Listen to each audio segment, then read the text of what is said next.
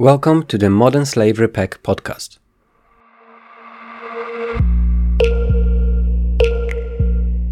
I am Jakub Sobik. I'm a communications director at the center.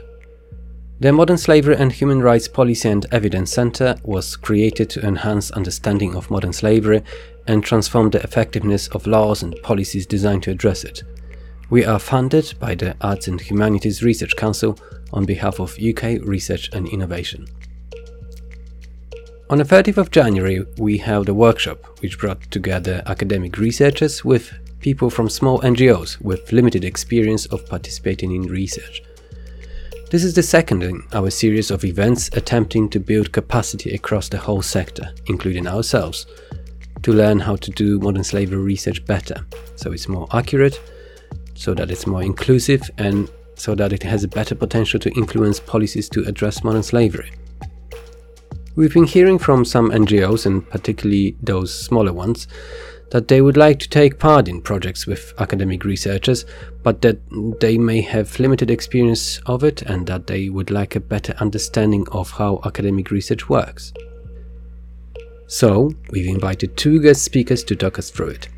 Firstly, we've had Karen Evely, who is a senior research facilitator at the Law Faculty at Oxford University, who talked about the institutional structures and processes inside the university. Then we had Professor Joe Meehan from the Liverpool University, who took us through how the actual research process works.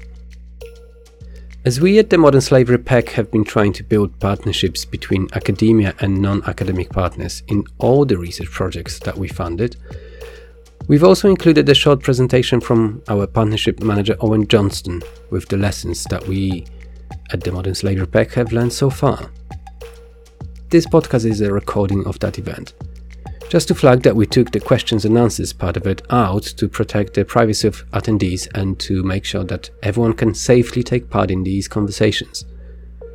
In the meantime, feel free to drop us a message through our website, modernslaverypec.org, or through our social media channels on Twitter at SlaveryPEC and on LinkedIn, where you can just search for the Modern Slavery PEC. Okay, here we go. I hope you enjoy listening.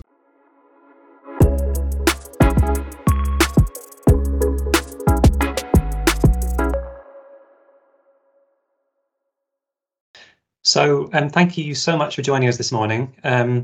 My name's Owen Johnston. I am Partnerships Manager at the Modern Slavery and Human Rights Policy and Evidence Center, or Modern Slavery PEC for short. And welcome to this morning's workshop on building the capacity of smaller NGOs to partner on research projects. I'm going to go through some quick housekeeping and introductory points before we begin the workshop proper. And then we will also have some time at the end for Q&A and discussion. So just to begin with a few housekeeping points, we're recording this event and we will publish the recording afterwards on our website and our YouTube channel for anyone who's not able to make it in person.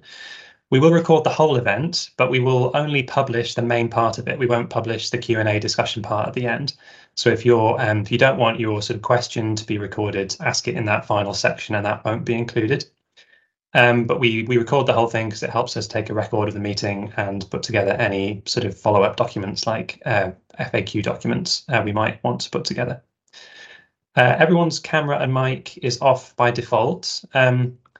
So your image shouldn't be available to anyone else. If you do have any concerns around anonymity, please feel free to use a pseudonym instead of your real name for your meeting ID. It's quite easy to look up how to do that online, but we'll also post a link to some instructions in the Q&A in case you haven't done that before. One thing to say is we don't have the chat function turned on for this meeting. What we do have instead is the Q&A function. So if you're in Microsoft Teams, either in the desktop app or online, you should see the Q&A in your top menu. If you click on that, you can write in questions there. They'll come to the Modern Slavery PEC team, and we'll review and publish those questions for others to see.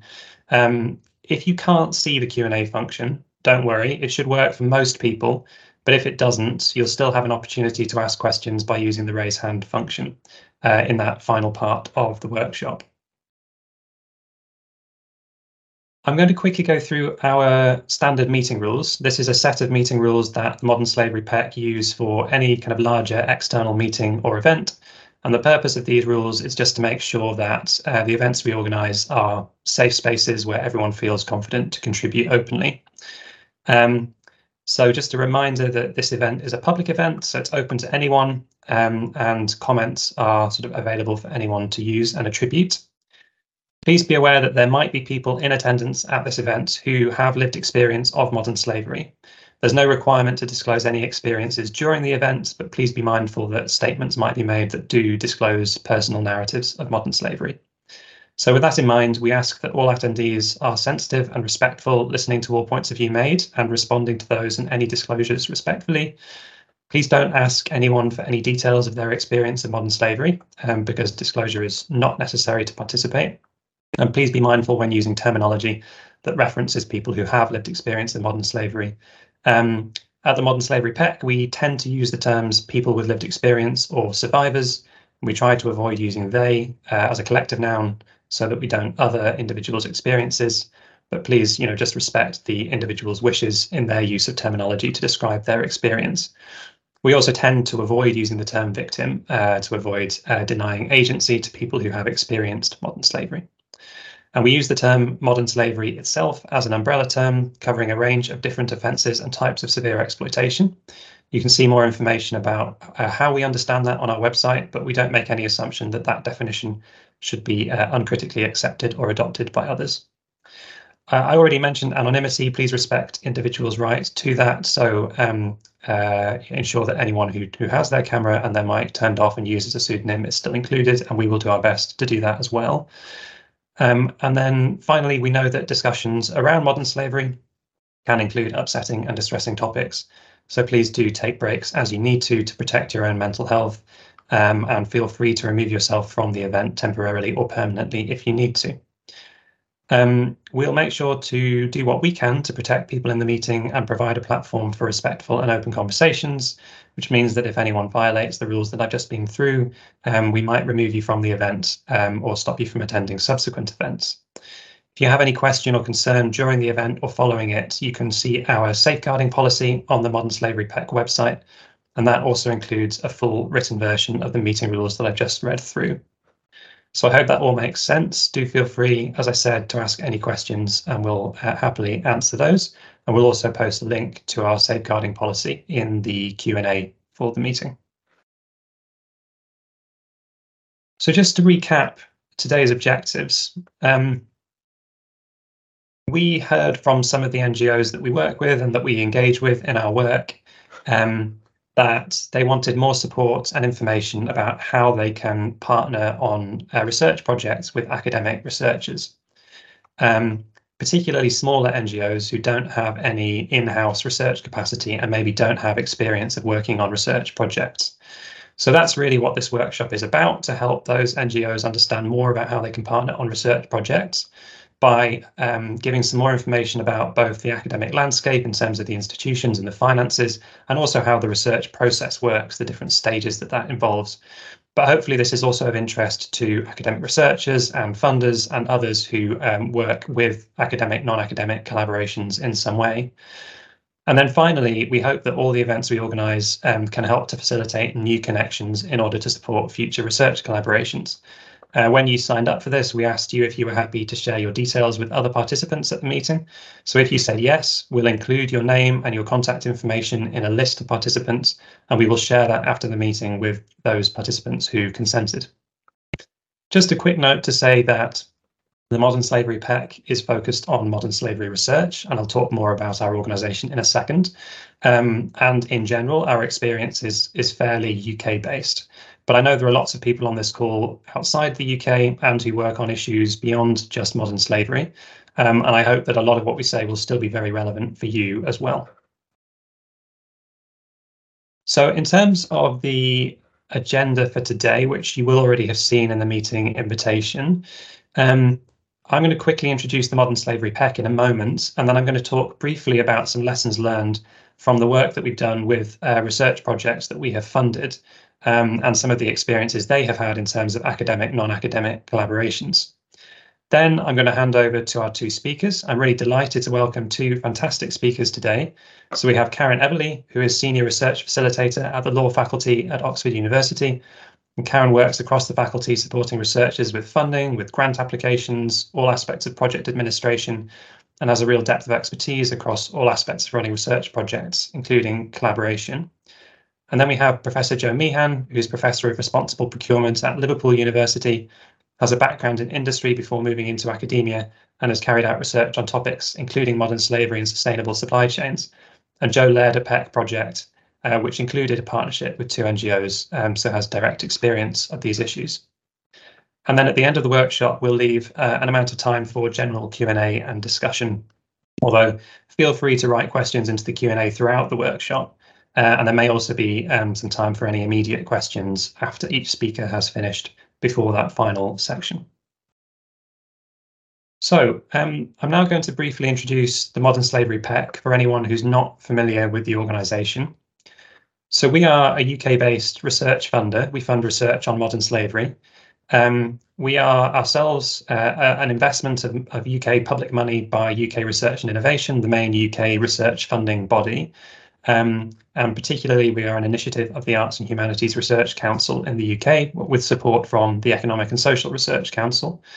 Our initial funding is for 5 years. We were set up in 2019, and we have funding through to the end of March 2024, but we hope to continue after that point.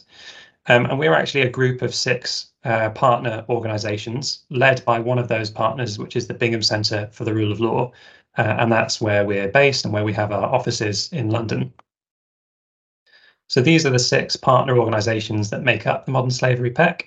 It's 4 universities and 2 independent research organisations, all based in different parts of the UK. So we're a research funder, but we are a bit different to other research funders because we're a policy and evidence centre. So that means we commission and fund independent, impartial research that provides analysis on aspects of modern slavery. But we then work closely with the projects that we fund to ensure that the evidence they produce drives real change in policy and practice. So we work to translate the evidence that comes out of the projects we fund into practical recommendations for decision makers. We help to connect those funded researchers with policymakers and other decision makers that they want to influence. And particularly, we work to facilitate new collaborations and connections in modern slavery research between people who often have not previously worked together. So that might be bringing academics together with policymakers, with businesses, with NGOs, or with survivors. Because we know that there are lots of individuals and organisations in the UK and globally who are working actively to address modern slavery, and they have many different approaches, perspectives, experiences, and so on. And we believe that there's a lot of potential there for new collaborations, which can then generate new evidence about the issue, and that can help inform policies and decisions that are taken to address it. So one thing we can do as a funder is we can bring people together and support dialogue between them. And that's partly what today's event is about, to talk about how that can happen. But even if you don't work directly on modern slavery, there's still lots in the discussion today that will be relevant to your work. So I'll talk briefly now about a few lessons taken from Modern Slavery PEC funded projects. These are things that have come out of the projects we've funded and worked with.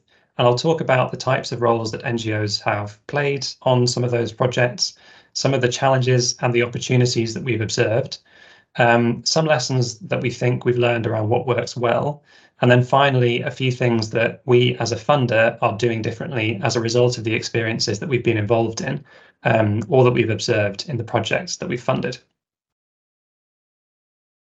So how do NGOs collaborate in projects that we've funded? Well, there are various different ways, and I'm not going to go into the detail of the terminology and the roles because Karen's going to speak to that in her presentation. But briefly, we've seen NGOs on our projects as funded non-academic partners in a number of cases, where they've been closely involved in doing the research. They've been co-designing the project, or maybe they've been leading on particular parts of it. Often, because of the nature of the work that we're focused on, NGOs have been partners on projects with a specific role around facilitating meaningful engagement with people who have lived experience of modern slavery.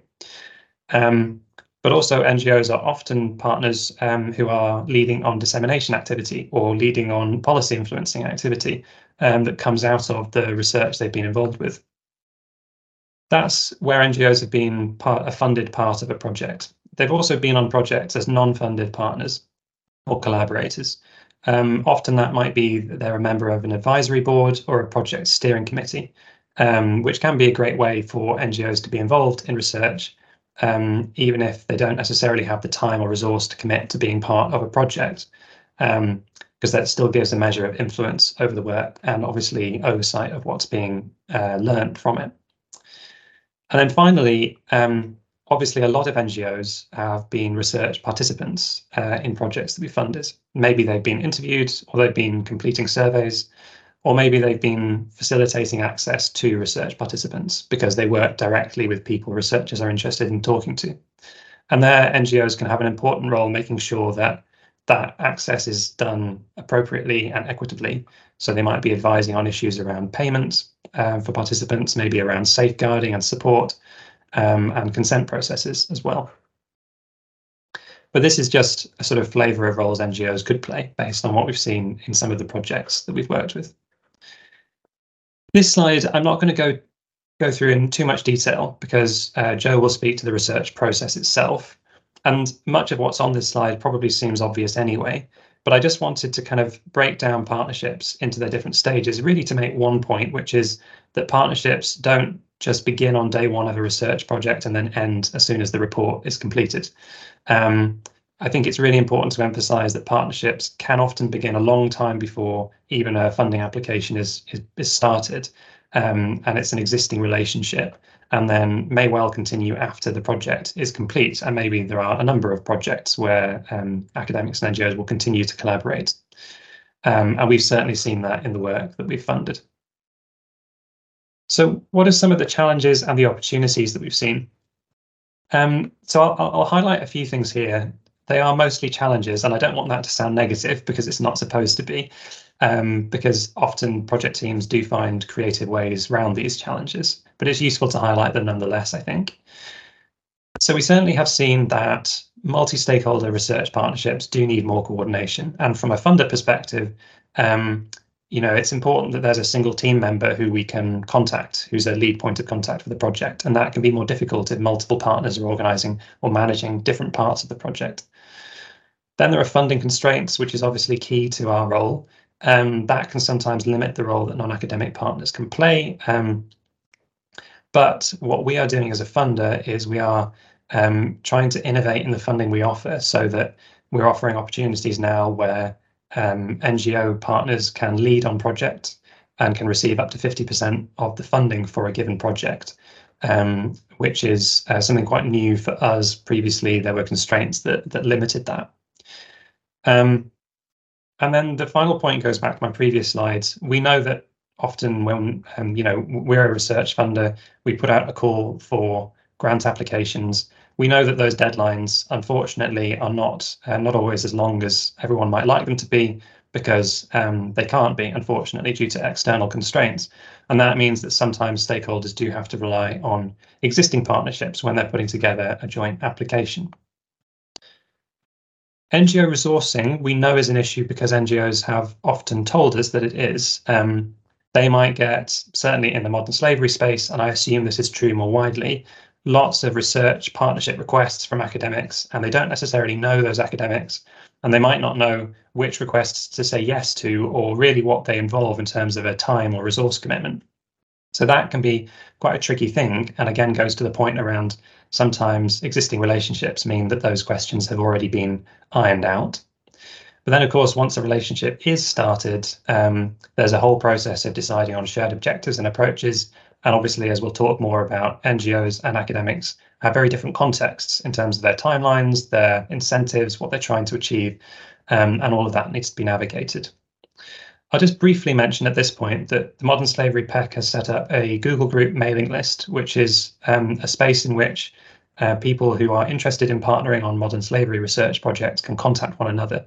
And we'll highlight that again at the end of the workshop and give you a link in case you're interested in joining. So what's worked well? Well, this kind of goes directly out of some of the challenges that I've just outlined. We've seen projects work really well where responsibilities and different roles in a multi-partner team are very clear from the beginning, and that everyone's clear on objectives and payment schedules and the kind of basic logistical things that help projects to run well. Definitely appropriate and sensitive engagement has been a key thing, especially where vulnerable groups are involved, such as people who have lived experience of modern slavery, whether they're actually part of the project team or whether they are stakeholders in the project. I've already mentioned this, but it's really important, we've seen, to get basic arrangements like payment schedules right, which just means everyone's on the same page about when someone is getting paid and what frequency that is and how much, because different organizations have different flexibility and constraints in terms of what they need in funding. So that needs to be quite clear up front. And then finally, the point again around taking time and resource to build up really robust partnerships. So what are we doing differently? Well, we're a research funder. We work closely with the projects that we fund, and we are trying to react to some of the challenges that we've seen and change what we do to make it easier for academic and non-academic collaborations to work. So one of the things I mentioned is the 50% funding split. Previously, that was 30% maximum. Now it's 50% on some projects that we fund can go to the third sector, the NGO partner. And under some funding calls, the NGO partner can lead the research. Usually it has to be a UK-based partner for the funding that we administer. And what that does, we hope, is recognise the expertise outside of academia and make for different mixes of partners on research projects and different kinds of dynamics. We've also started creating bespoke contracts and payment plans for each project that we fund. And that's just to ensure that we do everything we can to make sure that those contract and payment arrangements are clear and equitable upfront. And we're always learning about how to do that better. And generally, we've found it's very project specific, and hence the bespoke approach. We also ask project teams to write about their partnership plans and objectives and reflect on those through the project. And the reason for doing this is that partnerships can be quite an intangible thing. It's not like a research output or a particular piece of policy impact, but it is really important, and we want to emphasize that we value that and recognize the importance of partnerships in the projects that we fund.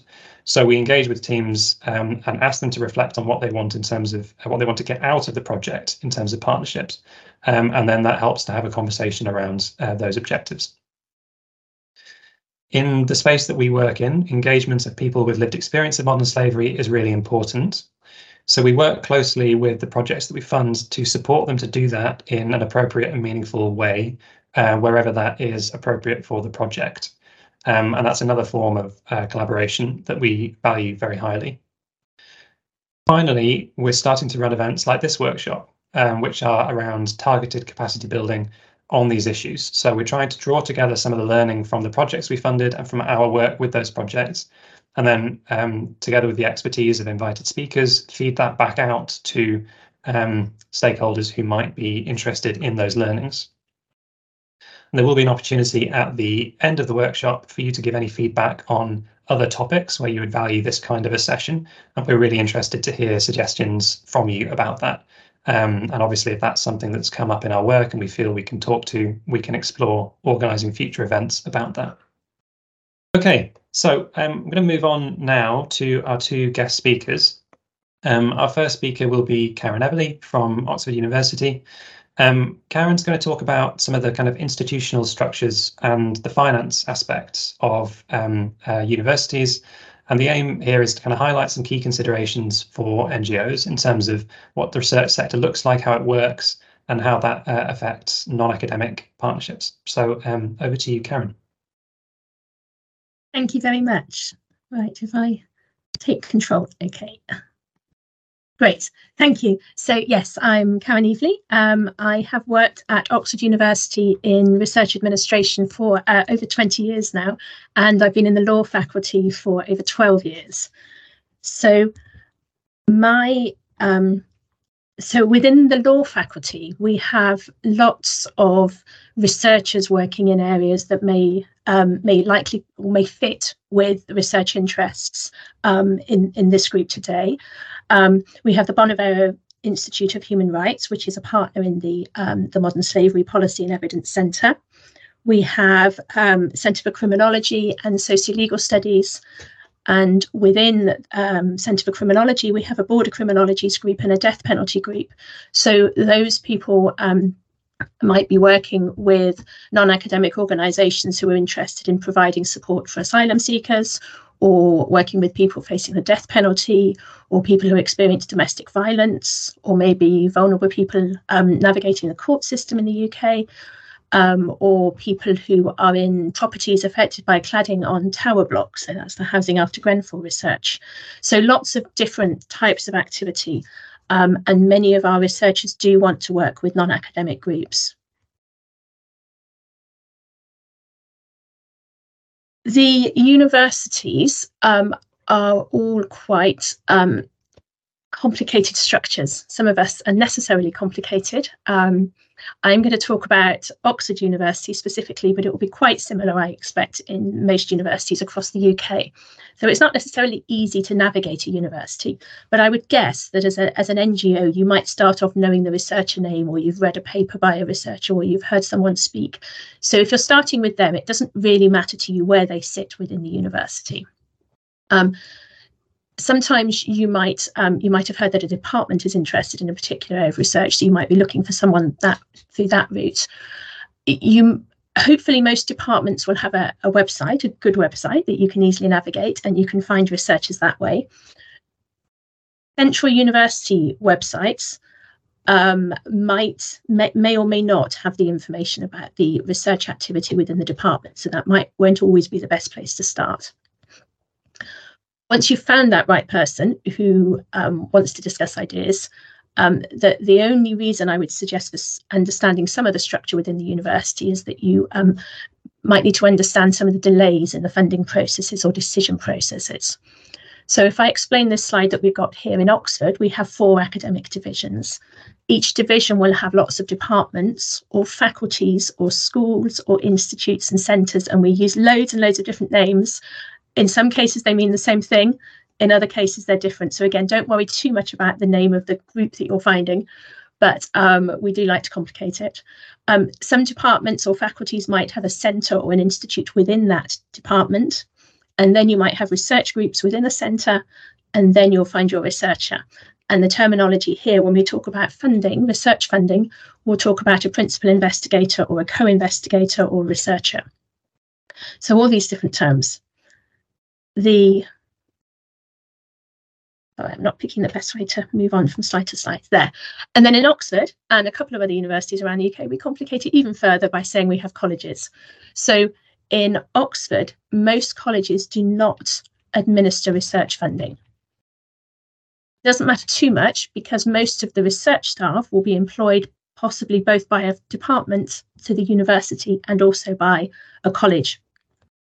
But sometimes you'll have researchers who are just employed by colleges, and then you need to think about how the funding is administered. The decision points. So within a research group, you might have academic discussions about what the priorities, what the research areas are that group wants to prioritise, and that might also happen at a centre level. And then in terms of administrative support and administrative approvals, that might happen at a centre level and at a department or a faculty level. However, in Oxford, and I guess in most universities in the UK, the legal entity is the whole university. So in terms of funding and receiving funding from external funders, the agreement, the contract, the funding contract is at an institutional level. So you need institutional approval, and it's at that point that the contract negotiations might take place. And that might be the partnership or the contract between the funder and the university, but also between the university and the partner organisations, so maybe you as NGOs. So that's just to try and explain some of the delays you might not be expecting when you have these conversations. And then who you're looking for and who might be eligible to lead on a research project. So if you're talking with a researcher, an academic in a university, are they able to apply for the funding and set up the partnership with you? So you might have titles such as professor or associate professor or lecturers, and then you've got loads and loads of different titles for research staff. And then when you talk about the funding, you're talking about principal investigators and co-investigators. It's likely that the professors and the associate professors might have permanent posts, but there'll be an awful lot of people, an awful lot of researchers and universities who have fixed term contracts. They might have a 2-year contract or a 3-year contract, and therefore that might affect their eligibility to lead on a grant application. If you've got, and some funders might say, you can only be a principal investigator on a grant if you already have an employment contract that runs beyond the end of that project proposal. If you've got postdoctoral researchers, those people might have that title because they have full funding for a research project for 2 or 3 years, and therefore they're fully committed to that research project. And the funder might say they're not meant to work on anything else at the same time. And then research assistant. So research assistant would suggest a more junior researcher, but in some cases, those research assistants might have a PhD. They might be eligible to apply for their own funding. They just at the moment happen to work on someone else's project. But it could be that that person is the expert in the field that you're particularly interested in. And so there is an opportunity there to apply for funding. So the universities will have rules on who is allowed to lead on a research project and the application for research funding. And then the funders will have rules on that, and they'll all be slightly different. So just another thing to navigate. And then as administrators, we have loads of different titles. And just across Oxford, the person who does my job in other departments around our division, social sciences division, we might all have slightly different job titles. So again, don't worry about the job titles. You're talking to the researcher, and then you are making sure that that academic, that researcher, has spoken to the right administrator, and then that administrator is providing the support. So normally we're called administrators or facilitators. Very occasionally we have the title manager in our jobs, not normally. And then we might have people who talk about knowledge exchange or have that in their job title, and that's particularly those where we're looking at supporting funding or supporting projects where we're working with non-academic partners. And I'll come to that term in a bit. So in terms of types of funding, lots of universities, I think, will have a few internal schemes where there's small amounts of money, or maybe a block grant from an external funder that is then administered within the university. So on that type of funding, you might get quicker decisions, which is nice. It might be smaller amounts and shorter term projects. We have what we might call the standard academic research funders. So the UKRI, UK Research and Innovation, and the Arts and Humanities Council and Research Council and the Economic and Social Research Council. So the funders that Owen was referring to earlier. And then you might have industry or commercial funding, or you might have philanthropic donations. And those funders will all have slightly different rules, which I'll come on to in a second. The funders will also have different priorities. So as a researcher, as an applicant for research funding research funding, your research needs to fit the what the funder is interested in. There'll be lots of schemes where it's an open call and you define the project, but it still has to fit with the funder's priorities.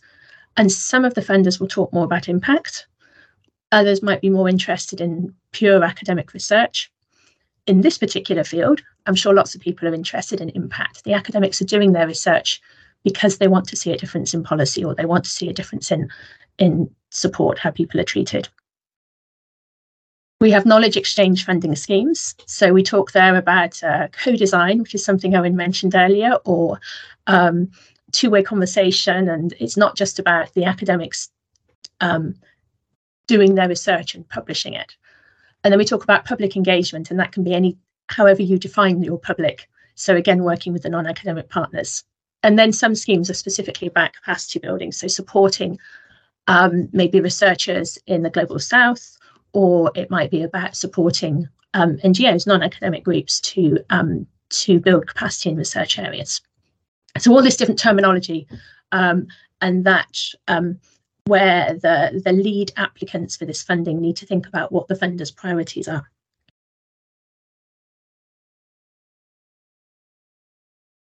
And then just a little bit about the structure of the partnership. So some funders will expect the academics to be leading on the application. Others will expect a non-academic lead.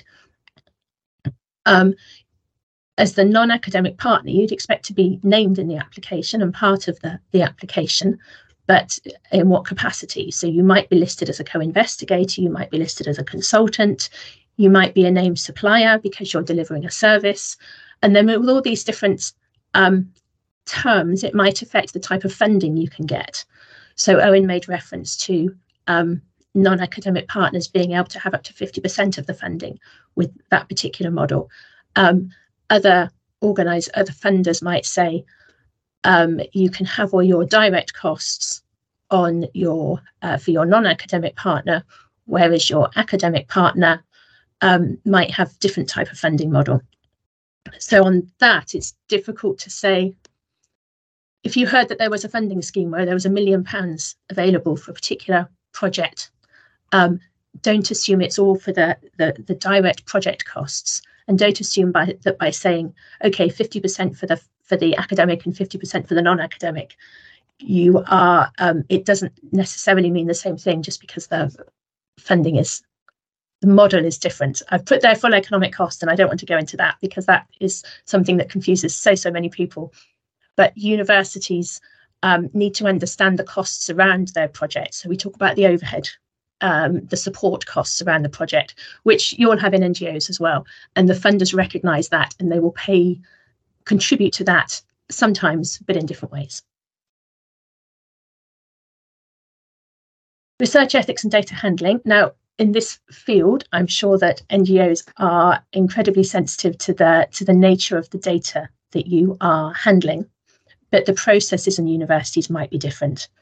So any university researcher collecting any personal data will need to get research ethics approval from the university.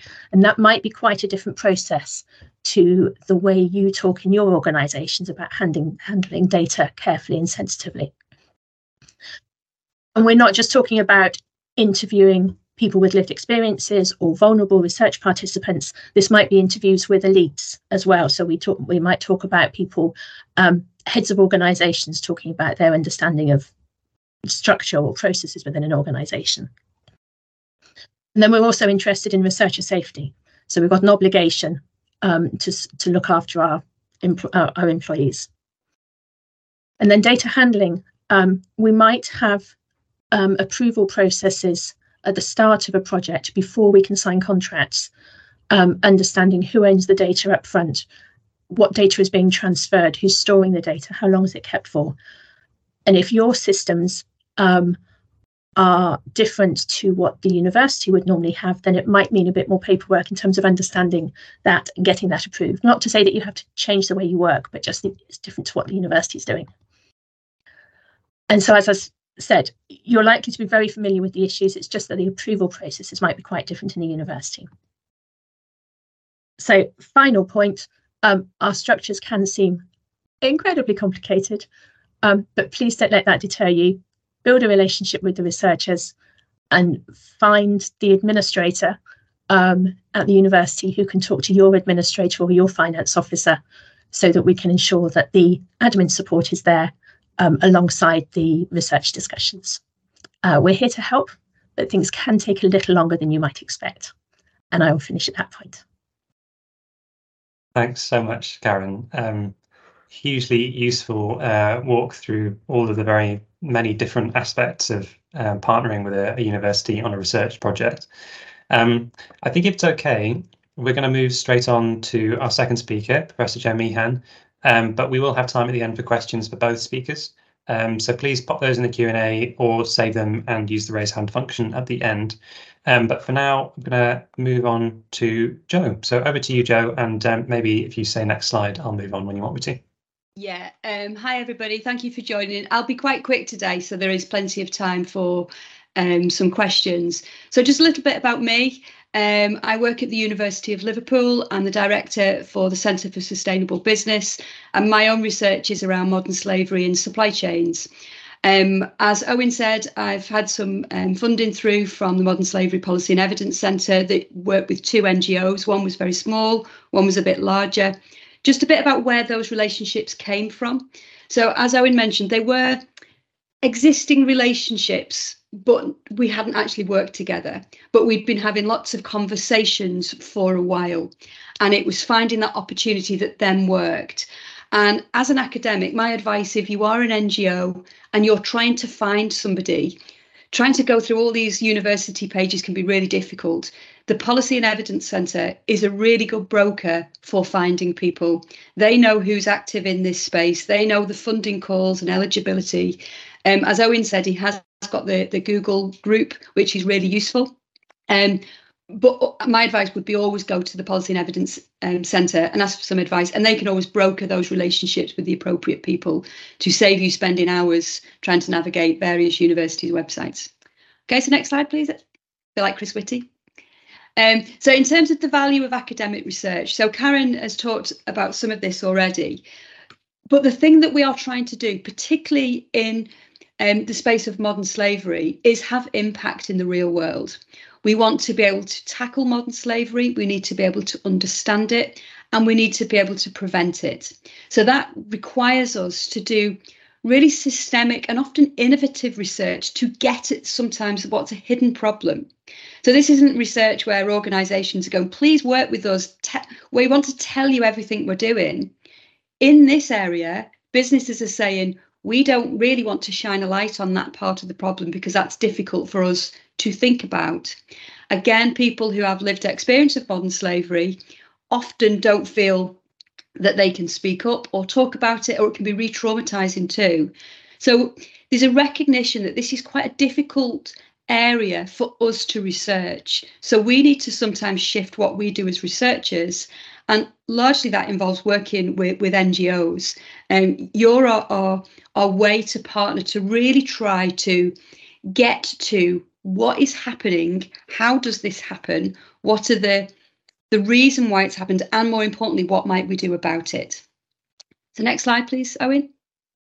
So the rest of my slide is in pictures.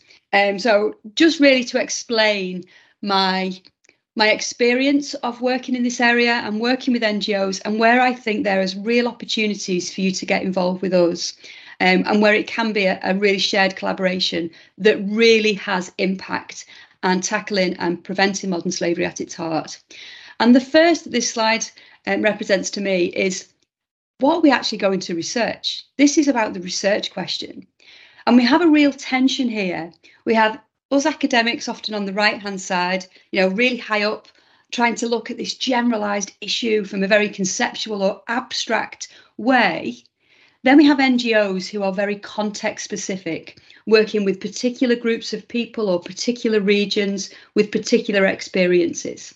They're very problem specific, and they're often tightly bounded in terms of where they work. And what we're trying to do, particularly through the Policy and Evidence Centre, is to try to find a balance. So one's really high and abstract, one's really detailed and into the detail. And the real benefit of research is when we can find that middle ground and that balance somewhere. Because if we're trying to get research and theories that help us to explain the phenomena of modern slavery and understand the mechanisms by which we can have some positive influence, we need context, we need that detail that we academics often don't get access to. But equally, we need to be able to pull that out and abstract that away so we can leverage the learning. If it's too specific a problem that only applies to that particular context, it's very hard for us to leverage that learning to other areas. And this is where the conversation happens. So in terms of the NGOs we've worked with, we've been having these conversations back and forth for quite a long time. And we're starting to figure out where the problem is, where we can add value and where the NGO can add value, and how collectively we can complement each other and have some real impact. So it doesn't happen where there's a funding call and we then go out to NGOs and we put a bid together. It's much more organic than that. It's having these conversations in the background and then finding, okay, where can we add value? And then hoping a call comes along where we can start to match. And academics and NGOs do feed into the Policy and Evidence Centre too. It's not just these research priorities that have come from nowhere. They come from us and they come from you. And they come from people with lived experience. They're what the PEC does. It does that really well. So hopefully we are reflecting these conversations in the research priorities. Okay, next slide, please. So the next area where I think there's real opportunity for us to work together, and for me, this is where there's that real sweet spot of us both adding value to this problem. So as academics, certainly in the management school, we're working with businesses. How are businesses responding to modern slavery in their corporate supply chains? Recognising that other colleagues work in the law school, they may have different areas of research. But for us specifically, we're working with businesses.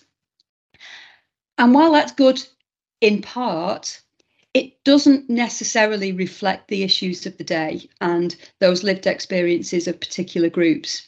It reflects how businesses are viewing modern slavery. So there's a real bias in there.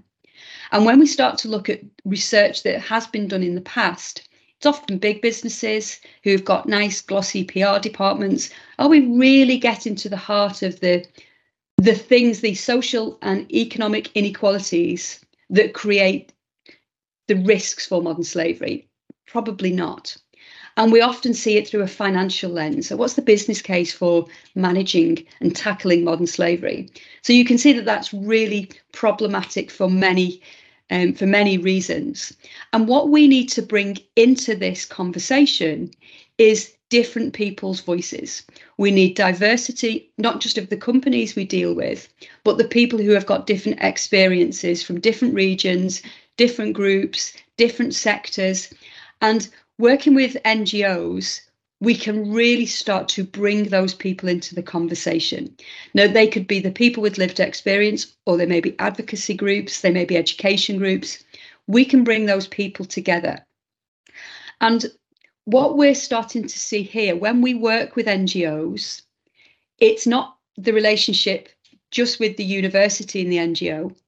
What becomes really powerful is when businesses start to see the potential of working with NGOs, because we can shed a light on, here's the things that you don't see, here's the things you're not looking at in your supply chains, and also here's some people who can help you really understand that. So it's making sure we create these capacities for dealing with the problem by connecting the right people, and that can happen through our research as well.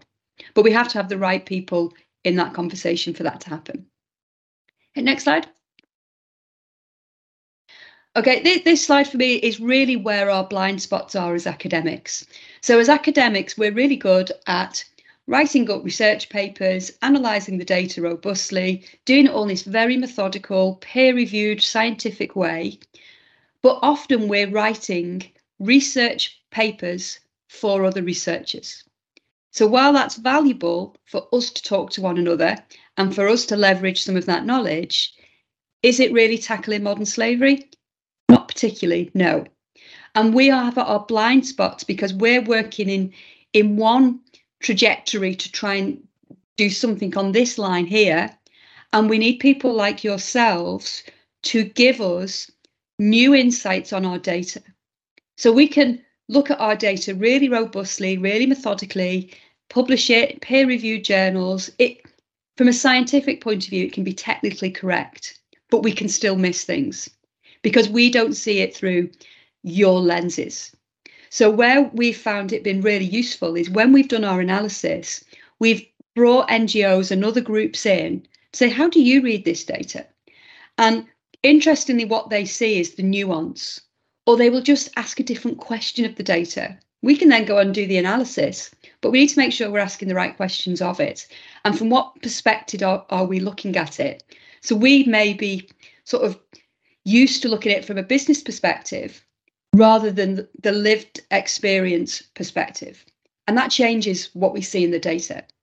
So we want to work with NGOs who can give us those new insights and see the data in a different light.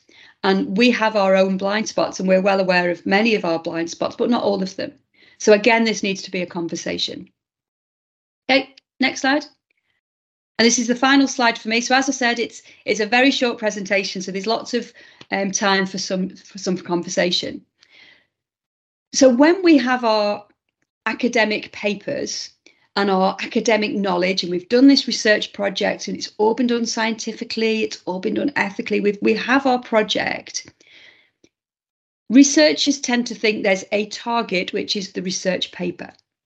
And there are many, many targets for receiving our information, not just academic papers. And by working with NGOs, what we're starting to see is we're really broadening how we're translating that evidence base. How are we using this new knowledge, these new insights to share more widely? And that's where we're starting to get impact. So that might be, we don't need an academic paper, we need a report, we need an executive summary, or we need a video, or we need a training presentation, or we need a workshop, or a lecture, or a piece of art, piece of theatre. All of these things can be driven from our evidence, but need to be spread out and disseminated in different ways. And working with NGOs allows us to share that evidence through those different networks to hit many different targets to tackle modern slavery and to understand it. And we can't do that on our own. We have a really small part to play in that. Okay, next two. That's it. So this last two images really reflects some of the, again, another tension that we see when we work with NGOs. So the stopwatch is representative of the urgency of dealing with this problem. We know modern slavery is rife. We know it's growing. And we also know there's an urgency in dealing with not just the problem of how it manifests, but the social and economic and political inequalities that sit beneath that, the much more systemic areas. We have to have an urgency to address those. And the challenge that we have as academics is the snail. We don't work at that pace. And I think Karen sort of alluded to the many different processes that we have to go through to get funding, to get ethics, but also publishing. And the way publishing works, it's all peer reviewed, it's all double blind reviewed, it's very slow. From writing a paper to publishing it is often about 2 years, that process. It's really, really slow, but it's really slow for a reason. It's really slow to double check every single claim we're making, because if policies and practices are going to change off the back of it, we need to make sure that evidence is really robust. It's done methodically, it's been done ethically, it's been approved all the way along. So there's a necessity of why it's slow. The problem that we have is that there's an urgency on the problem. So we need to find better ways to work together to almost have a twin track. So how do we get some insights that we can start working on today, and the evidence sort of trots along in the background? So for us, NGOs help us to navigate that tension, that yes, we can start to get some of our insights out there so change and impact can happen, and the evidence base takes its slow pace in the background, that where we're assured of quality before things change more systemically. Are we actually getting them to change in the right place? And that's me. Thank you very much.